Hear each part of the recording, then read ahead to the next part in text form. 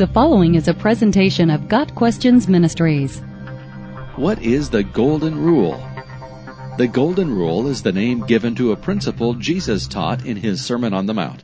The actual words, Golden Rule, are not found in Scripture, just as the words Sermon on the Mount are also not found. These titles were later added by Bible translation teams in order to make Bible study a little easier. The phrase Golden Rule began to be ascribed to Jesus' teaching in the 16th and 17th centuries.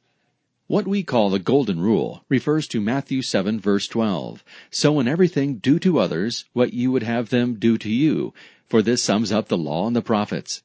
Jesus knew the human heart and its selfishness. In fact, in the preceding verse, he describes human beings as innately evil. Jesus' Golden Rule gives us a standard by which naturally selfish people can gauge their actions, actively treat others the way they themselves like to be treated. The English Standard Version translates the Golden Rule like this: Whatever you wish that others would do to you, do also to them, for this is the law and the prophets. Jesus brilliantly condenses the entire Old Testament into the single principle, taken from Leviticus 19, verse 18, Do not seek revenge or bear a grudge against anyone among your people, but love your neighbor as yourself. I am the Lord. Again, we see the implication that people are naturally lovers of self, and the command uses that human flaw as a place to start in how to treat others. People universally demand respect, love, and appreciation, whether they deserve it or not. Jesus understood this desire and used it to promote godly behavior. Do you want to be shown respect? Then respect others. Do you crave a kind word? Then speak words of kindness to others. It is more blessed to give than to receive. Acts 20, verse 35.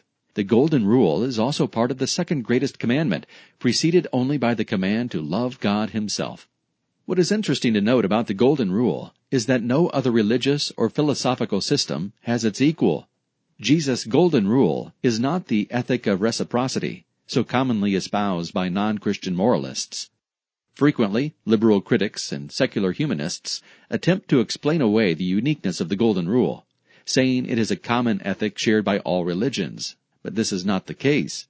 Jesus' command has a subtle but very important difference. A quick survey of the sayings of Eastern religions will make this plain. Confucianism: Do not do to others what you do not want them to do to you. Hinduism: This is the sum of duty. Do not do to others what would cause pain if done to you. Buddhism: Hurt not others in ways that you yourself would find hurtful. These sayings are similar to the Golden Rule, but are stated negatively and rely on passivity. Jesus' Golden Rule is a positive command to show love proactively. The Eastern religions say, refrain from doing. Jesus says, do. The Eastern religions say it is enough to hold your negative behavior in check. Jesus says to look for ways to act positively. Because of the inverted nature of the non-Christian sayings, they have been described as the Silver Rule. Some have accused Jesus of borrowing the idea of the Golden Rule from the Eastern religions.